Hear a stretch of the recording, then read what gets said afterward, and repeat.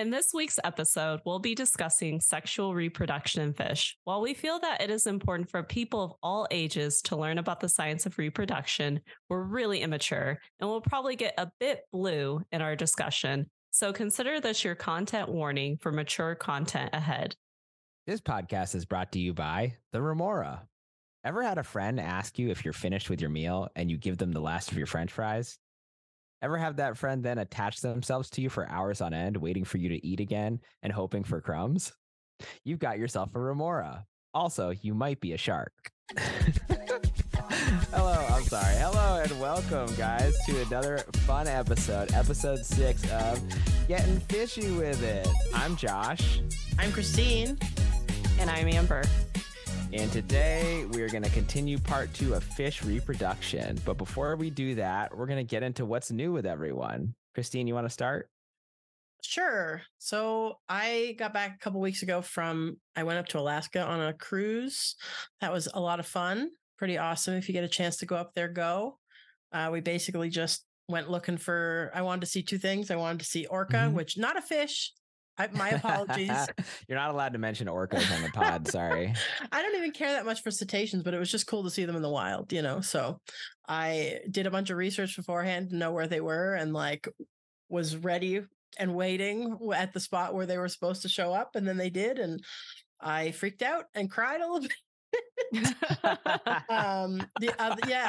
The other thing I saw was I saw tufted puffins, which I wanted to see, which was cool. Again, not a fish. Not a fish. Oh, cool. But yeah.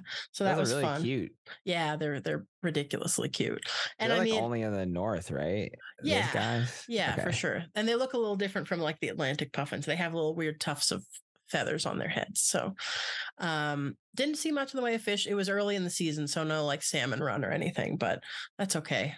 Saw lots of sea otters as well, which I guess is some people's jam. Lots and lots sea of otters. That makes one of us. I know. Especially when they hold hands together. Oh my gosh.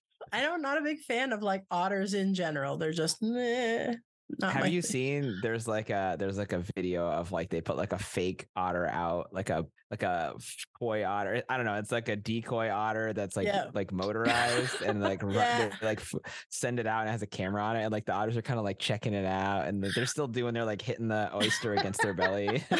I think I have seen that. It's one of those undercover wildlife camera things. Yeah, totally. But yeah, anyway, it was an awesome trip. I had a great time, and I can't wait to go again sometime. So, Amber, what about you? So this week is my last week school. Oh yes. So I will be graduating on Sunday. Congrats. Or I guess on my birthday. Yeah. All right, future Amber, put in a clapping thing. You're going to have a clap right here, like a clapping sound effect. Sounds good. Or I'll just start playing the graduation music. Yes, actually that's better. Do you also have a June birthday? I do. I am also a June birthday person. So what's yours? Really? The end of June. June 29th is my birthday. Oh, gotcha. Mine's June 11th. Oh, nice. Wait. Oh, so Christine, you're a Cancer then? Yes. Yes, me? I am. Yeah. Amber, are you not? Is that too early? I don't know when. What is it? What are you? I am a Gemini. Yeah. Oh, but still, we're basically, and I was born in July, so we're all around that same. Oh wow. Summertime, Weird. Or well, I guess you're technically spring, but we will adopt you into summer, Amber. What? This is summer, right? Isn't June 11th? Yeah, no, June 11th. Isn't that doesn't the solstice not until the 20th? Oh, is it in June? Oh. I don't know. I'm not a witch. What? I thought.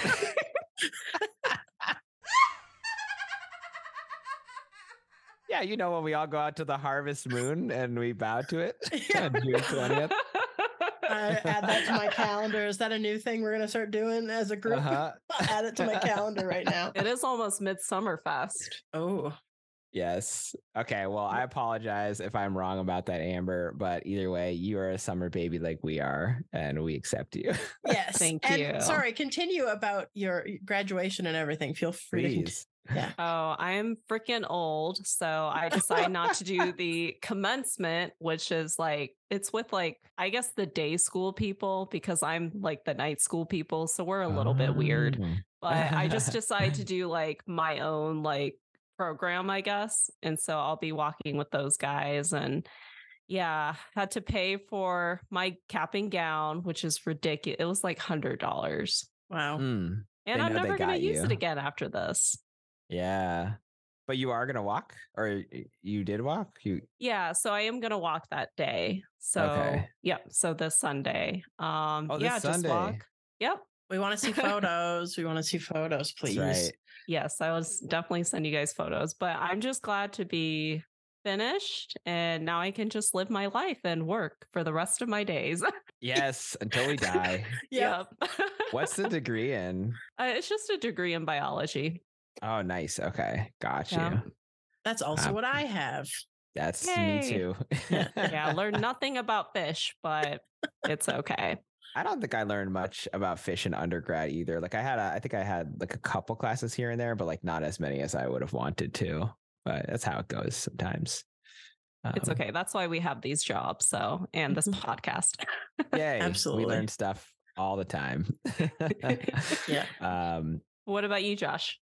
So for me, let's see, what did I do? Okay, yeah, this weekend was a bit of a blur. I did not have much time to relax. Actually, I went to one of my coworkers who's kind of like my work mom. She's wonderful, and I went to her parents' birthday party because they are turning 100 and the other one's turning 98. Oh my God. They're both wonderful people. Wow. And yeah, so I went down to Plainfield, New Jersey to celebrate with them, which was so cool. It's amazing like how full of life they are at that age. Like they're just so like Jess and I walked in and like immediately my coworker's mom was just like, there's the newlyweds. Like she remembered that we got married last year. Like she just remembered a lot of stuff, which is really cool.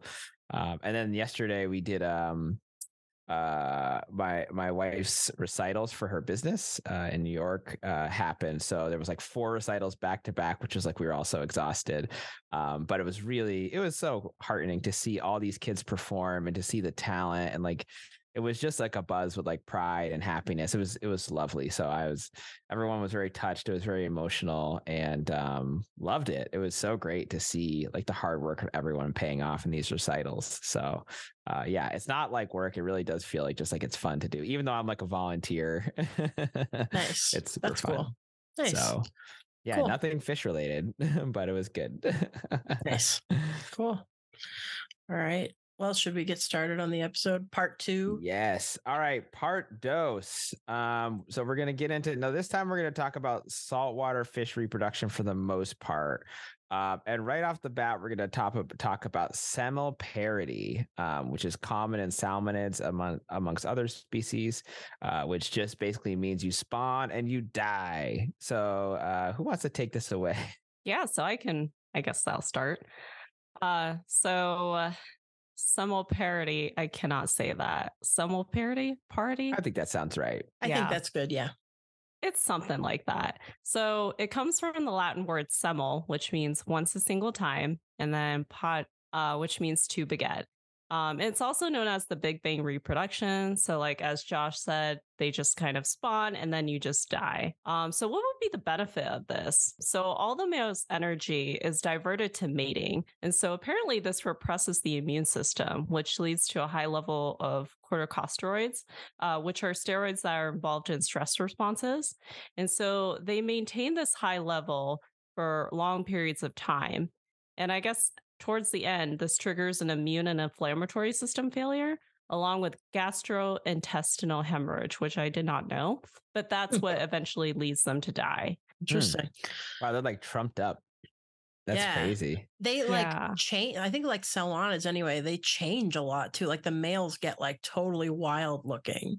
I think it's like steelheads and stuff like that. I think it's steelheads, but I could be wrong about that. They like completely change shape in the matter of I don't know how long. It's very quick. But they go from like kind of looking like what you think is like a regular fish to this weirdly shaped mouth, and they turn really red, like that red and green color that we see when we see like basically I feel like everyone has seen it, because if you ever seen like any footage of like bears waiting for salmon to jump and eat them, like they're all that color and they're just like feasting. But I guess that's just like such an influx of that of those steroids, right? That causes that transformation. Yeah, and like they get like the big hump on their back too, and they'll get those big teeth, kind of like a big hooked mouth with teeth. Yes. We learned a little bit about that, like when we not to keep going back to my trip to Alaska, because no, this is pretty fitting. but we like. actually learned about like the 5 different species that are commonly found, at least in like Southeast Alaska, and like how they change, and it's wild. They look completely different. And they don't eat at all at that point. I think they're just basically, that might be why their guts start to bleed too. Yeah, which is like really crazy. But I guess they only do this. So they hang out, it seems like, in the ocean for a bit. And then this occurs when they're going upstream to mate with other fish. Yep, absolutely. And they're basically really going back to like where they were laid as babies, right? Like that's their goal, is they're trying to go back to where they originally were spawned as little embryos. I think so. Yeah. So that's because that's where they start, right? And they sort of like make their way. I think that they actually stay. I feel like they stay. So they hatch. They somehow make their way downstream. We should look more into the life cycle, but we're really just talking about repro today. So we can get into life cycle some other time. Mm-hmm. But yeah, it's pretty insane how they're able to transform like that. I put a link in the chat too. If you go there, you could see like it has like a nice, if you guys just Google like salmon transformation, like anyone who's listening, like it's crazy. Like it'll show you like what kind of adult at sea looks like. It looks like your typical fish, and then what the male spawner looks like. And it's just like insane. Like I don't even know. Yeah, it's like this hooked mouth. Mm-hmm. So they like Hulk out. Yep. Yeah. Yeah. Yep. Absolutely. And they get this big hump on their back. And then there are some, like one species of salmon that are just called humpies, I think, too. It's just humpies. Like they get a big hump on their for back. multiple reasons. I know, right? Yes, good thing for that content warning ahead of time. Yeah. Yep, absolutely. And I think trout may do some of this as well. But I'm not sure about, because there are some trout that will live in fresh water or in salt water as well, but they can also get a little funky as far as like the elongated mouth and like just a kind of surge of hormone. And because we've seen it occasionally when I worked with a rainbow trout, we would see the odd one that just like decided to change back to male, because these are all like they're treated to become female, a lot of the farmed fish. And so we had them in our facility, and then occasionally you just have this one that just like would have this big long beak kind of, and it'd be like, oh, what happened to you? It's like, oh, I guess you just your hormones just decided to do something different, which is that's cool, it's fine, we just can't use you anymore, sorry buddy.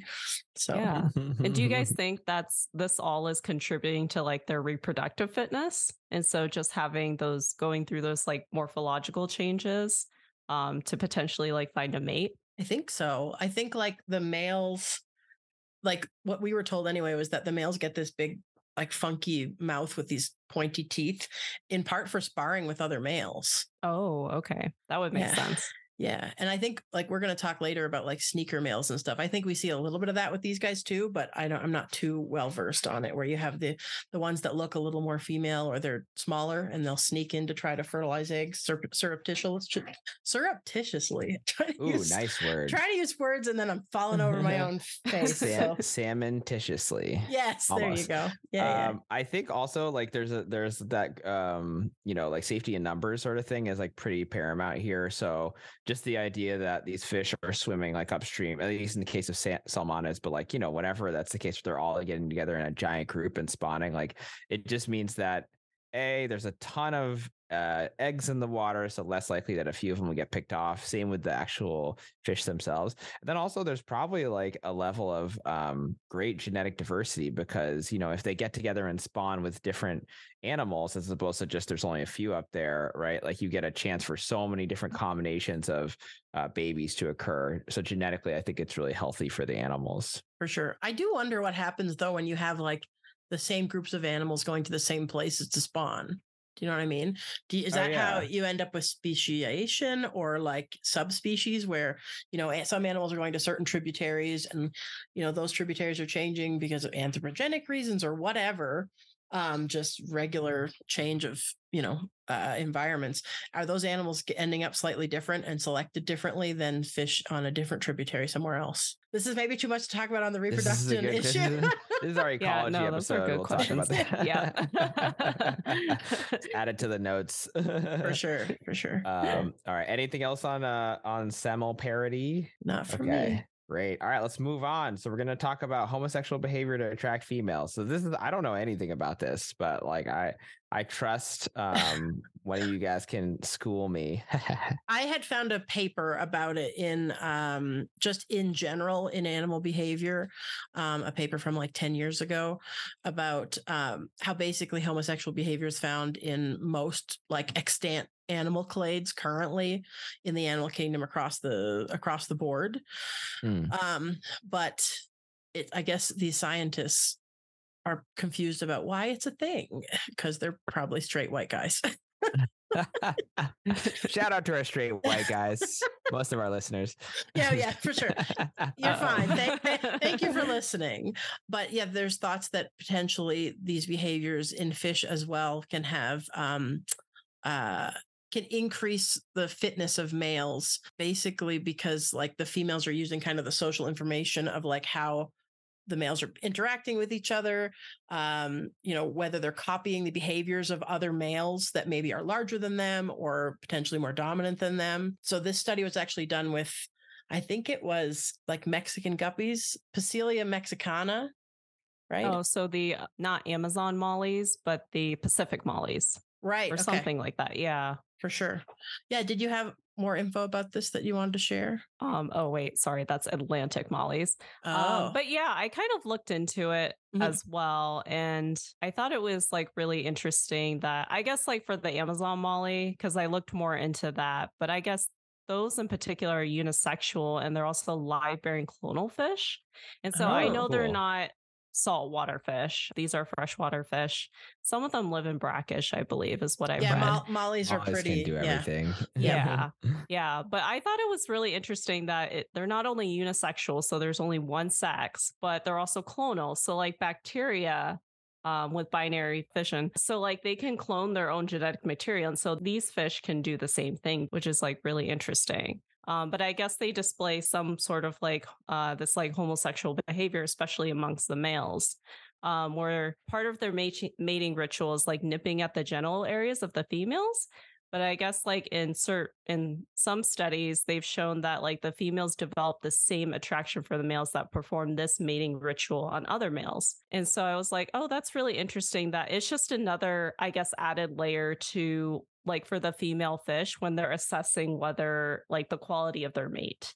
And so they're like, oh, okay, I see this other male kind of, going for, other males and performing the mating ritual. And so that somehow increases their attraction to them. Interesting. I did want to clarify binary fission is like a direct splitting of the cells. It's not, I don't know if that's quite, I just don't want us to get emails, but I think that binary fission is actually, hey, you know what? Email us if you want to. Please email us. Be nice. Be gentle with us, please. You can be mean to me. I'm happy to be mean to you. No, it's totally fine. Yeah. So just, I think that it's just the actual act of like splitting, separation of a body into two new bodies, which is not quite what happens with these guys, but it is ostensibly the same thing happening maybe genetically. I don't know exactly, but I don't know, just something that I wanted to clarify, I guess. So for sure. Yeah, no problem. That was just like one example that I saw when I was trying to figure out like, oh, what does that mean? Like clonal fish, because I never heard of that before. And so, but what you're saying is probably correct. Yes. I mean, at the end of the day, they're able to, I guess, create life by just, I mean, I assume the gametes are just able to duplicate and start turning into an embryo without needing anything else. So yeah, just it's clonal. So yeah, it just basically has the exact same DNA as the parent, which is awesome. So lucky for them. I mean, they don't get the genetic diversity, I guess, if they do that, but at the same time, like you can produce babies without needing a mate, which is great. Yeah. For sure. It's interesting that what you had found, Amber, was one of the other species of molly as well. So I guess this is commonly observed, at least in Molly species, because the ones I was looking at was the Mexicana species. So yeah. Okay. Yeah. So just to be clear, the homosexual behavior, how is that? Because like I think at the end of the day, fish behavior is always like about proving fitness, right? Like if you're looking at betta fish, it's like, wow, this betta did such a good job making a bubble nest. Like he's gonna make a great father. So like, what exactly does this do to like enhance fitness? Is it just showing that they're capable of like copying? And I really don't know exactly, but maybe you don't have that answer. But that's me as someone who doesn't know that much. Well, the paper that I was looking at, they were basically just demonstrating that like the females were more attracted to the males that were not just interacting with like opposite sex fish, but they were just as attracted to males that were basically going through the motions of reproduction with males as well. So it didn't really matter which sex they were interacting with. It was just kind of like, yeah, he knows what he's doing. That's cool. Let's get in on that. I like how experienced he is. Yeah. Oh, very cool. Okay. Yeah. I think we could move on to sneaker males. So just to be clear, this isn't male fish that like sneakers, right? This isn't like they're wearing the new Air Jordans and showing it off to the ladies. Yeah, I don't know. That's not my thing. So maybe you guys, but I used to be into sneakers and shoes, but I don't know. I grew up and I stopped caring about that stuff. I would never walk across grass. Like I would just like be like, nope. Like people would try to get me. Oh, yeah, boy. because I had like nice, like, you know, like nice sneakers and I would use like the white polish to keep them white. And it was just, it's so annoying. Wow. So you're a former sneaker male. I'm a former sneaker male. Yeah. There you go. I don't know what I am now. Maybe I'm on the list here. We'll see. For sure. So, Amber, did you want to talk about sneaker males? It looks like you got a fair amount of info about them, unless you want me to chat about them. Go ahead. So, if you can jump in whenever you want. Yeah, sure. We will. Don't worry. Yeah. Can't help ourselves. But sneaker males are basically like the non-dominant males. And so in a lot of species, you'll see that there's like this one dominant male that has like a harem of female like fish or whatever type of species you're looking at. And so they kind of like, you know, dominate like, I guess, like the breeding game in that case. And so, you know, their DNA is getting passed on to like future generations. But with some species, not just with fish, but I think and also in maybe reptiles. I think so. Because I've seen, So you'll have like these sneaker males. And so males that kind of just like, given the name, just kind of sneak in and they try and get their genetic material, you know, they try and mate with the female, get their genetic material out there. And there's a theory called game theory, which is a mathematical approach to studying behavior that solves for optimal decision strategies by proposing individuals compete for a desired outcome. And so it basically determines like how successful a behavior is against others and whether that can pervade across a population. And so in this case, the benefits to being a sneaker male is that the sneakers can invest more in sperm or have like different slower sperm. And then they can impact sexual selection for size over time. And so one of the ones that I have seen videos of, even though they're not really fish, they're cephalopods. So like cuttlefish are really cool because you have like the dominant male that's like super big. I think they can get up to like 3 feet or something like that. But the sneaker males tend to be a lot smaller, pretty close in size to female cuttlefish. And so this works to their benefit because they kind of go they have these morphological changes that allows them to appear as females. And so they can kind of like sneak into where the dominant male, you know, has the females underneath him, is like kind of protecting them or shielding them from other males. But the sneaker male, because it's kind of like disguised as a female, it can just sneak in there and kind of mate with those females without being discovered by the dominant male. But there are also other examples of this, like with wrasses, in salmon. Yeah, for sure. And it's interesting that you mentioned the game theory because I think like from what I had read about the sneaker males, no one really knows why this is a thing. And like across the animal kingdom, right? There are theories that it may have, a moderating effect, as you kind of mentioned about like the size of animals over time. Cause like, I guess in theory, if the largest, most dominant males were the ones that were passing on their genes constantly, the animals would just in theory get bigger and bigger. And it's almost like there's a thought that maybe this has a moderating effect on size so that, these animals that are sneaking around that maybe look like female presenting of the species, they're sneaking in and like inseminating the female or fertilizing their eggs or whatever they're doing. They're like moderating the size of the animals over time. And yeah, there's thought that because they're not necessarily having these big adornments that maybe a male would have for display, these animals look more like a female or maybe more muted, or they're smaller in size. They can just make a heck of a lot more sperm, and the sperm doesn't need to work as hard because they can kind of sneak in there and do their thing. So yeah, it's really interesting, but I think no one really truly understands why across the board. But I think there's a lot of really interesting theories, and game theory, like applying game theory to it, is so like mind blowing. It's so cool. So that's neat. I didn't know a lot of that stuff. I mean, I did know, I had heard the cuttlefish stuff before, only because, so we have cuttlefish at our facility, and I've never actually seen this happening in our facility. We have dwarf cuttlefish, so they're much smaller. Like they only get to maybe like, maybe 5 inches in length at the max. And that's usually a pretty big size one. But it is like, because these, cuttlefish in particular have this amazing ability to color change, right? And camouflage and whatever, they can easily copy that of a female. And I guess like, it's interesting. It's interesting that the males like they aren't hip to it. Like the big males, the aggressive ones, who, like, they don't notice it, I guess. I think sometimes they do. I think it's a matter of like, you need to be successful and you're not always successful, right? So yeah. I think I've seen it in a couple nature documentaries where it's like fish that are sneaking around and the males are like, hell no, what are you doing? Yeah. Maybe they're like the big dumb ones, right? Like they've been used to just being big oafs for their whole lives, but they're really strong. They end up getting distracted by like other males. So they're like sparring with another large male. Yeah, and then I think that's what it usually is. Yeah, for sure. These cuttlefish are not loyal. Yeah, for sure. Was there anything else about sneaker males that we want to chat about? I guess besides like the benefit of being a sneaker male, but we kind of, I feel like went over that maybe a little bit.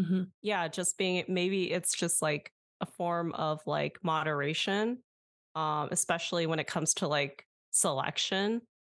Even though in this case, the females would probably favor cuttlefish or fish in general that are just like bigger. But the fact that you have these sneaker males that are still able to persist, because to me, if I looked at this, I would like, yeah, these sneaker males or even like satellite males, where we didn't really talk about it, but they just kind of hover like outside larger, more dominant male territories and kind of like also do exhibit similar behaviors. But yeah, to me, like that wouldn't really be a thing in this case. Like they would eventually just go away because natural selection would favor the bigger males, but yet they're still able to persist across different species. Like again, even in reptiles, I think there was like some type of lizards that we were looking at in class where it was just like you had the sneaker males, you had the dominant males, and then you had some other type of reptile that was exhibiting behaviors. And it was kind of like a trifecta. And they were all just kind of like you had one battling the other, but then the sneaker males would be able to get in and all this stuff going on. So it's really interesting. Yeah, I just did a quick little search because I don't know all the reasons why a female would choose like this smaller male, it seems like there's a heck of a lot of theories out there, and some of them are a little ridiculous. You're probably also going to get your like pickup artists in there saying like, oh, beta male's this or whatever. Because they try to carry all that over, right? So, but it seems like some females will prefer the smaller males for whatever reason. It's that, like pickup artists. Yeah. It's like the female's like, yeah, okay, I can spawn with this guy, but then I have this big male who thinks they're his kids that he's going to watch over everything, basically. Oh, that's true. 18 years. Why doesn't that look like me? Like you can imagine the cuttlefish is born. It's like, all right, so like get a good look at your father, like your father. So like make sure you like camouflage yourself just like him, okay? Yeah. So it'll be our secret. It's interesting. I just found an article too about looking. I think these are wrasse. From the picture, they look like wrasse. I think so. And they looked at the brain makeup of sneaker males, and they're actually like their neuron makeup and etc. is more similar to the females. Oh, so cool. Okay. So they're a lot more nice, intelligent than these big oafs over here. Apparently, they also express more genes for neuroplasticity, so they can like adapt to environments and changes differently than, say, a big brute male. Wow. I don't like this. Dies. Change makes me upset. I don't like. I hate it.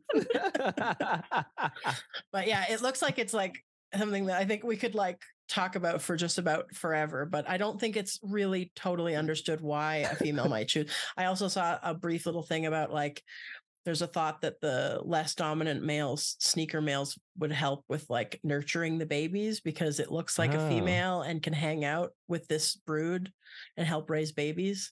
Yeah, but that depends on this. Oh, it just looks like that, or because like those species don't like cuttlefish don't help raise. Right? Sure. But like some fish do have a little bit of parental brood care, right? Sure, this is fish that I'm talking about. So okay. Sorry, I forgot. We've really been on cuttlefish. I know. And in this case, this is also a damselfly, so it's an invertebrate. So cool. Okay. Shout out to all our damselfly listeners. Sure. Gotta love them. All right, let's move on. So sequential hermaphrodites are really very interesting. And there's a couple different kinds. There's protoandrous, protogynous, and series bidirectional. I don't remember what that last one is, but serial bidirectional means they can go either way multiple times. Oh, I guess I should have context clues, right? Yeah, sure. I'm an idiot. I think I'm one of those big stupid males. I think I just realized. I don't know. So I think protoandrous is that starts male and turns female, and then protogynous is the opposite, starts female and turns male. I don't remember which one is which. Yeah, that from the context clues, I would say yes. Okay, cool. So then, given that, if you guys have seen Blue Planet 2, there's a really cool piece in there about this thing called the Asian sheep's head wrasse. I'm not going to give you the scientific name, but you can look it up. And these ones are really neat. So they start out as female, and they kind of just look like your average saltwater fish, I guess. And what happens is then during this episode, they like go into a cave and basically like transform into a male. And the males are nuts. Like the males have this like gigantic bulbed forehead. Obviously they have testes and they're super aggressive. They have these big teeth. I mean, wrasses all have like those teeth at the front, but they're just like they just look like terrifying basically. So they come out of the cave and they're like ready to fight. So it's kind of crazy that they have these different chapters in their life where they spend this time being a female, probably laying eggs, etc. And then at some point, I'm not sure exactly what the trigger is because like at least in the documentary or like in the show, it shows multiple males fighting. So I don't think it's like clownfish or some other things where it's like the presence of another male or another female affects it necessarily, but maybe there is something hormonal that goes on there. I'm not 100% sure. Yeah. Or is it like detection of like the population? And so if there's a lot of females, like if there's like a skewed ratio, and so if there's like a lot of females, like does that kind of like trigger them to turn into a male? I'm not 100% sure. Christine, you don't know, do you? I think that's one of the triggers for sure in certain species. When it's like there's a dearth of males, the females will masculinize. And I think in this case, with the sheep's head wrasse, I think this is the case with a lot of wrasse. What you're talking about is a super male, basically. That's a one-way transformation. So like they become male and they become really male, like ridiculous overexpression of like the secondary sexual characteristics of a male fish. So and yeah, like that's a one-way trip. They're not going back at that point. Gosh, you. Yeah. They look really extreme. Yeah. And I think like there's one I was going to mention, and I can just talk about super males here because it kind of just fits in, where this actually happened at the National Aquarium with a wrasse. I think it was a humphead wrasse. So similar species, but not the exact same species. And they had a pair in one of their big tanks. And the male passed away of old age. So the female Cena, who was like 1/10 his size, turned into a super male, basically. So they gained all that weight and everything, right? Like, it's wild. There's actually, the National Aquarium has a really interesting story about Cena. I think it's Cena or Senna. It's Cena is the name of the fish. Like John Cena? Yeah. You need that drop. There you go. Yeah, that'd be right. And his name is John Cena.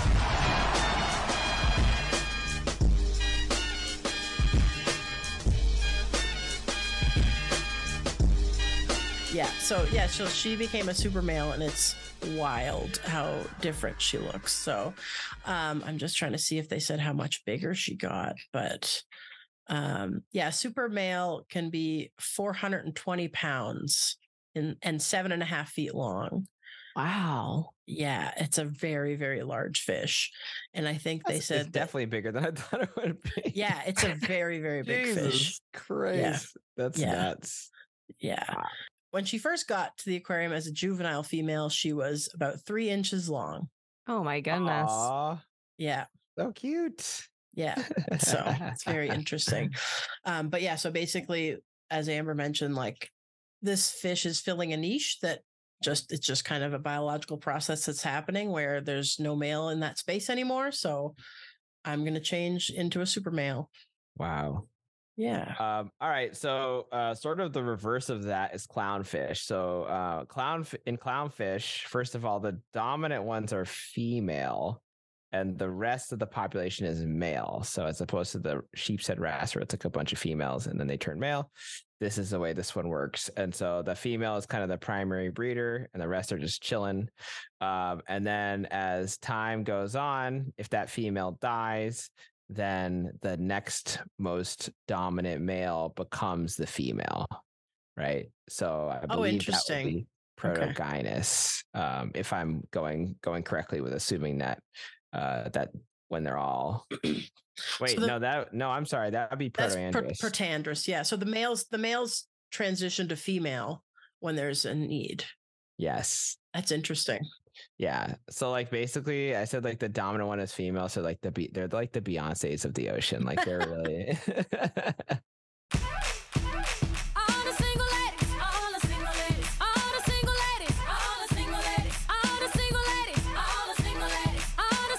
they're like the queens. Okay. They rule all. And that's all you need to know. But it is funny. I mean, this is a funny fact for basically just fish people because Finding Nemo would really not make sense. The story doesn't make sense, right? Like that's the thing we always say because like the idea is that what was Marlin's wife's name? Was it Coral? I forget. I think Coral's right. Was it Coral? Oh, this is really good. Amber's trying not to pretend like she's in the fan club. It's Coral. Yeah. So once Coral dies, Marlin should have turned into a female, and and I guess that would have been it, right? And they would have been another male and a female instead of but two I thought males. Nemo was the dominant one. Was Nemo the dominant? Would you say that? Nemo is a baby. He's the little one. He's the baby with the tiny fin. She said she's dropping in fakes so that we. No, yeah. So that would be the idea. Anyway, yeah. So that's all I have to say about that. But I do think that that's very interesting. I know there was some research that was going on after I left Genelia. They started doing work with clownfish, and I was like, "Dang it, I missed out." But I was very interested to see what exactly they were doing with them because I think they were looking at like how on earth these mechanisms work, right? Like there probably has to be some level of hormonal like detection or something happening where they're like either that or I don't think it's all visual, but they have to understand that like, oh, there's no female anymore giving off the certain hormone. So then the next male would move up. So it's quite amazing. And so you were saying there were more males than females in these groupings generally? Yes. Okay, You mean cool. yeah. Usually it was a bunch of males and then just like a single female. Okay, cool. Because it's the other way around, I think, with the protogynous species. So like, okay, yeah. I think it said something about like with at least with super males, because you have regular males as well in a lot of these species, but super males, they're like less than 1% of like the total population if you were to survey like in the wild. I think it requires a ton amount of energy, and you probably put yourself at risk to get eaten or caught. Oh, that's true. You know, because you're so gigantic and you're bright and gigantic and just out there. Yeah, exactly. The net catches you. Yeah. It's interesting too, because it's like, I think about like, we see this sometimes with even zebrafish, and I used to see it with swordtails. I don't know, Josh, if you ever kept any swordtails, but and maybe just live bearers in general. But as they age, and we see this kind of with zebrafish, where like as these fish get older, they kind of just become, I guess, androgynous. You know, they look less female or male. And with swordtails, when I used to breed them, the ones that were getting really long in the tooth, the females would masculinize and they would have, you know, their little, that reproductive fin. What's the term for that again? Gonopodium. Thank you. So they would grow this like pseudo gonopodium. Oh, wow. It didn't work as far as I know. It just was there. But it's interesting to think like what goes into like, you know, growing additional tissues versus say like, you know, with the clownfish, they have to absorb some pretty significant tissues and then like grow additional ones. I don't know. It's so strange, like the amount of like, you know, energy that probably goes into the development of these like gonads, etc. Yeah, but it's an adaptation that is really useful for if part of your population gets wiped out or whatever. I think that's what's so nice about it, right? Like if you get isolated or something like that, it's just a good way it's a good answer to some of the trials that these fish have to go through. So for sure, it's neat adaptation. We have mangrove killifish in here too. I don't remember, did I write this? I probably did. I think I did because I had them in our facility. Okay, yeah, go ahead. So feel free. Sure. So mangrove killies, not true killies, so please don't shoot me. They're killie-like fish. Yeah, we're using a lot of common names here, so bear with us. Yeah. But if you search mangrove killifish, you'll find the pictures of them. They're kind of drab looking little fishies. They're cute though. They actually have both sets of reproductive organs and they can fertilize their own eggs internally. So so they are, and they'll either be hermaphrodites or just straight up males. There's no actual true females for these guys. And so the hermaphrodites either self-fertilize or they mate with males. And the hermaphrodites don't mate with each other. So I'm not sure that we ever had any actual males in our facility. We just had these fish that were just constantly making eggs. And it's like, please stop. Like, enough. Like that sounds amazing.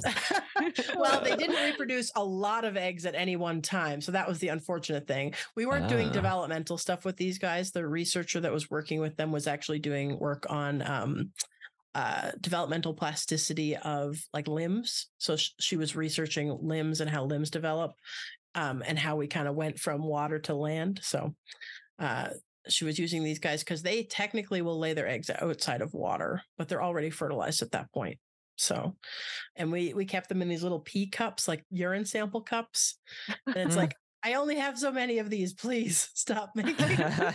But you can't really get them to stop when they're just doing it with themselves. So that's true. Pretty tough. Anytime, anywhere. Exactly. Oh man. And then just stick your eggs on the roof of your pee cup and you're good to go. Damn teenagers. Yeah. All right. Cool. And then did you talk about super males already? I think we talked about this. Yeah, we can totally skip that. So we can move on. Oh, yeah. I see Cena from the National Aquarium. Very nice. Yep. At the drop. Okay. So I find our next little bullet point very interesting. I don't know how many of you guys have heard this before about something called sexual parasitism. And I wrote in here that there are some deep sea anglerfish that do it, or maybe Christine wrote this. I did that just because I wanted to make sure that it's just some species, because people think that all anglerfish do this. It's just some species. Yeah. Okay. I'm just being pedantic. Get it right, that's people. Most definitely. I legit saw like pedantic a Twitter about semantics. Yeah, Sorry. saw a Twitter thread once where someone who worked with anglerfish was like, "Listen, stop asking me about whether my fish do this. They don't." Oh. So, like, yeah, I get it. So, anyway, I'm just trying to pass along the goodwill that it's only some species, but they're very cool species. So, all right, so let's explain like what exactly happens here. I don't know enough about the mechanism, but essentially what happens is like these tiny, so the males are much smaller than the female of this anglerfish, and this is the example we're using. I don't know what other species they do it that does this, but so they attach themselves to the female. They usually just like press their head against the female, and it kind of binds. This tissue starts to bind there, and the female basically absorbs the male into her body. Like they fuse together over time, and the male basically ceases to be a single entity fish and just becomes like a sack of sperm. So yeah, I wouldn't even say parasite, because he like I don't even know if it still continues. I don't even know if it's still a fish at that point. Like I think the brain goes away and stuff. Like I think it's like really just, I don't know. Do you remember, Christine? Yeah. So the term is technically sexual parasitism, because I think it's more than just like it's fine to simplify it that it's just basically a bag of sperm. Living the dream, right? So, but I think it actually has something also to do with like he's also hooked into like the lymphatic system and like maybe also the system as well. Right. Mm-hmm. So, well, there has to be some. That's interesting too, right? If you think about immune system and immune responses, there has to be something that allows this male to survive. Otherwise, it would just be like graft versus host, right? Like disease, like the body's immune system of the female would just like be like, oh shoot, this is a foreign body, like, and just destroy. But yeah, that's crazy. I'm sure if there's someone out there studying that, I'm sure that is so interesting for immunity and all sorts of stuff. I'd love to see some glamour shots of these beautiful, beautiful fish. They don't look like big slimy lumps at all. And I had just seen, I think it's so like terrible. 150 or 160 species, but they're still not very well known. Like the diversity of species that live in the deep sea is insane. And like, we don't really have any knowledge of how most of them work. So no, the only one I can think of is from Finding Nemo. Oh, when they go too deep. I feel like that one's really actually kind of pretty compared to some of them. Like some of them just look like if a child was given a brown crayon and you're like, draw an anglerfish, they'd be like, what's an anglerfish? I don't know, just draw what you think it looks like, and then that's basically what it looks like. So, and it looks like that actually this method of like reproduction was kind of like I talked about in a previous episode about how electric organs evolve separately in several. It looks like this also evolved or was invented several times independently in like anglerfish as a group. Man. And it looks that you don't need no man. Well, you need his immune system and his sperm, because it seems like that's the case. Yeah. I take it all back. There you go. Oh, wait, you wrote on here to lack the gene responsible for tissue rejection. So I'm an idiot. No, you're fine. I was saying that and then I did not. Yeah. So great. Great. Any other thoughts about sexual parasitism? Very interesting. I think that's probably one of the most interesting methods by far of like reproduction. It's because it's insane. Yeah, it's pretty wild. I don't think I have anything else to add. All right, let's move on to everyone's favorite beautiful animal called seahorses. So, well, not seahorses specifically, but we're talking about something called paternal brooding. But a lot of people are familiar with this, that seahorses, that they've maybe seen visual of a male expelling the babies and being like, oh, exactly. How does that work? So first of all, seahorses are a type of pipefish. So I feel like they should be called horsefishes. I don't know why. I just feel like that makes more sense. Because otherwise, we don't want people getting confused. But I pulled this right from the NOAA website. It says after completing an elaborate courtship dance that may go on for hours or days, which is like, oh my gosh, it's a long time. The female seahorse transfers her mature eggs. So after, so she transfers mature eggs that are unfertilized into the male's brood pouch, and then he fertilizes them. So he keeps them in his belly. And then at the end of the gestation period, which is from 2 to 4 weeks, he expels little baby seahorses basically, and it comes out like basically what looks like the belly button. There's like a hole, and they just pump it like what do you call those things they use to stoke fires? I forget what they're called, a bellow or something. Bellows. Yeah, they like basically like bellow all the babies out. But it's crazy. I mean, it's a great way to I don't know what the benefit is to having the male take care of them over the female. Like, I don't know what the benefit is, but I do know that certainly keeping them inside the belly like that until they're like little free swimming seahorses is really a great way to keep them alive, right? As opposed to if they're just like immediately shot out as eggs. Is it just the seahorses in that group, or is it the pipefishes as well that do this? I don't think pipefish do this, but yeah, that would be a really good question. I don't know. I'm a nerd when it comes to like the like scientific names of some of these guys, and I just love like the pipefishes and the seahorses are all like sygnathids, which means like fused jaw, because they have that big long snoot kind of thing. Their mouths can't open. They're like the anteaters of the sea. They just have like a fused jaw that they can just suck things in with, so but I was just wondering if this is something that happens with the rest of that group. Interesting. It says that male pipefish are the choosy ones about their partners. Oh, sure. Yeah. Ooh. Yeah. 100% they are. So, yeah, because they're the ones expending all the energy. That's so interesting, right? Like the idea that like they're expending all the energy, like raising the babies and like keeping these fertilized eggs and growing them. So like they are choosy. Very interesting. Yeah. And I guess like, do we consider, I mean, we're kind of back to freshwater fishery a little bit, but is it also considered like paternal brooding with like mouth brooding? I don't know that cichlids, do the males do any mouth brooding? I know there are some other fish that do that though, right? The males, I don't know of any male cichlids that do mouth brooding on its own, but the certain male cichlids will like allow the babies to go inside and when there's predator danger, that's the only time, but they don't do like brooding of the eggs like a lot of the females do. I know of. Male mouth brooding may be like a thing in some marine fish though, so I just don't know exactly. Oh, bang-eyed cardinal fish. Bang-eyed cardinals? Are you serious? I did not know that. Paternal mouth brooders. What? Yeah, that's crazy to me. I've just got to make sure I'm thinking of the right thing. Sorry. They're commonly bred in captivity now too. Like they breed pretty well. They're beautiful. This is what I promised my wife, like, if we ever get a house someday, I'm going to get a saltwater tank. Like I need to be able to have like an RO, like an RO water maker, It's like, if we get that, or maybe we'll do it beforehand, but like, we're going to do a saltwater tank at some point. And I promise, Christine, you have my word. It will be so packed, chock full of beautiful things. There you go. It will not be as sparse as my tank.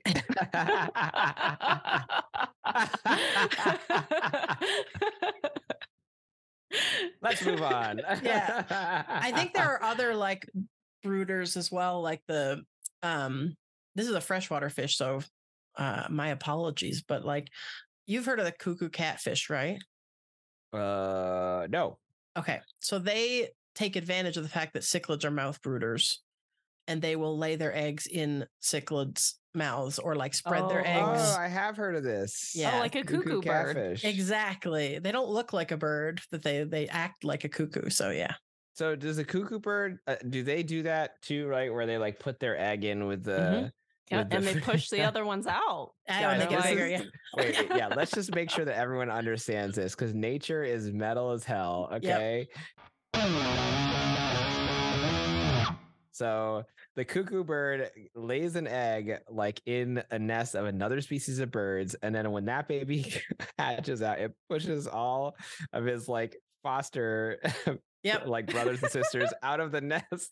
Yep. And then like dominates and then the new mom that has like inadvertently adopted this baby is now just feeding species that's not its own. Yeah, they get much bigger, much faster. They're huge compared to the other birds. Yeah, and so the trope is always cuckoos, but cowbirds do that too. And cowbirds you'll see around a heck of a lot more, especially live in like Eastern North America.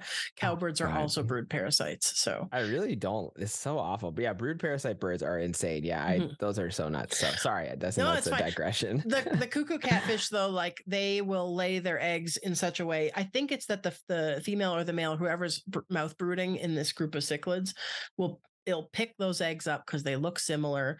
But then those cuckoo catfish hatch first and then they eat all of the other babies that are in the mouth. Oh yeah, that makes sense. Because when they're in the mouth, they're like they're really easy to get murdered. Like they're so soft. Yeah, 100% for sure. Damn. Okay. Yeah.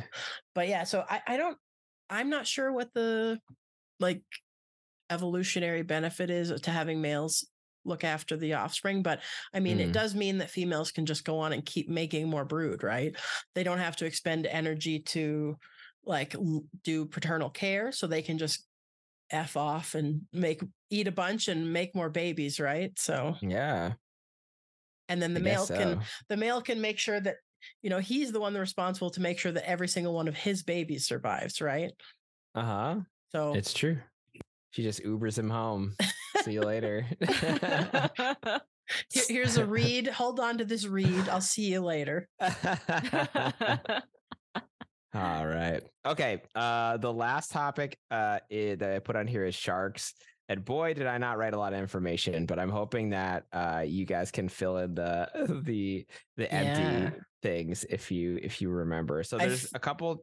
Go ahead. I would say I feel like this could be a whole episode, but yeah. Oh man. So we probably will do a whole episode about sharks, but sharks are fish. So we wanted to just not say that they don't exist. Yeah. They're not bony fish though. Yeah, as we've already established. So, but anyway, there's a couple of different types of reproduction with these guys. So depending on how these babies are born, I guess, there is your typical oviparity. This is true of reptiles as well. I think like snakes and stuff, right? There's like certain, so there's oviparity, which is like your typical like laying eggs, right? So you just, there's mating that occurs. I want to say like, actually, this is a good, I don't know if you guys know this. How often is there external fertilization going on in sharks? Does it happen at all? I don't think so. Okay, so I think it's all internal, right? What do you think, Amber? I don't think there's any external fertilization with sharks. Yeah, I don't know. You're gonna have to ask this on your. I am 99% certain there's no external fertilization. It's all like the males have intromission organs. Those are those claspers that the males have. And that is for internal fertilization. Yes. As I told everyone at SeaWorld when I was like 8 out loud. Good for you. I can just imagine it. I was there and like looking at the shark tank. Yeah. And I was like, hey, mom and dad, you know how you can tell the difference between male and female sharks? And I'm like, claspers. Those are the sex organs. And the male inserts them in the female and fertilizes the eggs. And then the shark either gives birth or lays eggs. And the like interpreter person that was by the tank was like, well, she's right. Everyone's like covering their children's ears. And I'm shouting because I am like a little 8-year-old or whatever, just yelling at the top of my lungs about like how much of a know-it-all I am. I still do that today though. So we appreciate you. Anyway, so oviparity is typical egg laying. So things like I wrote dog sharks. There's a bunch of species, I'm sure. But they basically are the ones that are like a lot of times like wrapping their eggs around plants and corals and stuff like that. That shark eggs are really cool looking too, at least these kinds. I think that a lot of them are really neat shapes. So definitely Google that. You know what people call them sometimes? Shark eggs? Yeah. I don't know. Shark eggs. Do you know, Amber? Wait, the mermaid purses? Yeah, they call them mermaid purse. They call them mermaid purses. Gold star Amber. And sometimes when you go to an aquarium and like they have chain cat sharks or whatever, bamboo sharks, you'll actually see they'll have this cool display where they'll have the eggs with a window in it. Have you guys ever seen that? Yep. Yes. Yeah. We had them at a pet store for some reason. Really? I think maybe like dog. Yeah, maybe it was dog heads. I don't remember what kind of shark it was that we had, but like we were selling them in our so we would get in like shark eggs that were fertilized, and they probably would just like bamboo sharks or something. Maybe, I don't remember, but yeah, they were cool. You could see them develop, but yeah, it's awesome to see it with a backlight. I think it's really neat. For sure. Lots of aquariums have those kind of cool displays. So cool. So then there's something called viviparity, and that's basically like live birth. So these sharks basically are giving birth to ready to go offspring that just swim out and they're off to the races. I guess they figure out how to eat pretty quickly. Instinct is always amazing to me in animals, like how they're able to like figure out how to survive so quickly. But this is true of lots of sharks again, but I have it down here: bonnet heads, black tip reef sharks, and zebra sharks. So I'm sure there are many more than that. Is that the rays as well? The rays that I think rays are live bearing, so they're viviparous, right? And then you've got skates are oviparous, right? So skates lay eggs. They're like quote unquote simpler, right? And then I don't know if you guys have ever seen a cow nose ray or one of those like commonly kept in captivity rays give birth. I don't think so. They give birth to like a baby at a time, and it's like wrapped up like a little burrito because it's like little fins have to be somewhere, right? So it's like giving birth to a little ray burrito. It's kind of cute. So cute. I love it. I'm gonna Google that after this. Look up like cow nose ray birth. You'll find maybe even like spotted eagle rays. You'll find some videos. They're very, very cute. Cool. Okay, and then of course, last but not least, in another episode of Nature is Metal, ovoviviparity, where basically the babies they're kind of like eggs that are hatching inside the mom without like a full eggshell. It's usually just a membrane. And a lot of these species participate in something called intrauterine cannibalism, which means that they just eat their brothers and sisters in the womb. I don't know if they eat. So like a great white shark, for instance, does it eat all of its siblings? And then I don't know if that's a great white shark thing. It's a sand tiger shark thing. Oh, okay, I take that back then. I thought it was great whites, but maybe it's sand tigers. Okay, so sand tigers for sure do that. I could have sworn, but now I'm not so sure. So sand tigers definitely do. I remembered seeing that. So either way, it's very brutal, and they eat their siblings. And I don't know if that just means there's always one that hatches out, or if there's multiple that like basically are survive. But yeah, that's sort of the last aspect of how these guys are born. So it's pretty nuts. But so yeah, anyway, we'll do a whole episode on sharks, which I think will be a lot of fun. Yeah, we need to get some cool shark people on. Amber can also talk about shark stuff as well. Yeah. But yeah, I'm sure we can definitely find somebody in the shark science community. Absolutely. For sure. And maybe we just pepper them with questions. Yeah. That'd be great too. Tell us all things about sharks. Yes. So I don't sound like an idiot. Sorry if I offended anyone with my incorrect shark facts, but I think I got some of it at least. So You're all good. All right. Yeah. I think, is that everything that we wanted to cover? I think that's it. Any last words? I was just going to say, like, if we miss something, please drop us a line, and it's something we can talk about in a future episode. Or if there's something that you want to hear more about, we can always do an episode about that too. I'm sure we could like elaborate on some of these things and do a little bit more research, and maybe even have someone who knows what they're talking about to come on and join us. If we don't know, we'll find someone who does. Yeah, absolutely. We know a good amount of people in the aquatics world, I feel like. Oh, humble brag. I mean, no, that was just a straight brag. Sure. If it was like, oh man, I'm always inundated with tons of terrible emails from all these like experts. They're just begging to come and join us. Begging to come on the pod. Hey, life goals, right? Life goals. All right. Well, should we wrap it up then? Yeah. Yes. Awesome. Another one in the can. Thanks all for listening to Getting Fishy with It. You can find our website with show notes at gettingfishypod.substack.com. You can find us on Twitter at gettingfishypod and on Instagram at gettingfishypod. You can also find us on Facebook and LinkedIn by searching for Getting Fishy with It.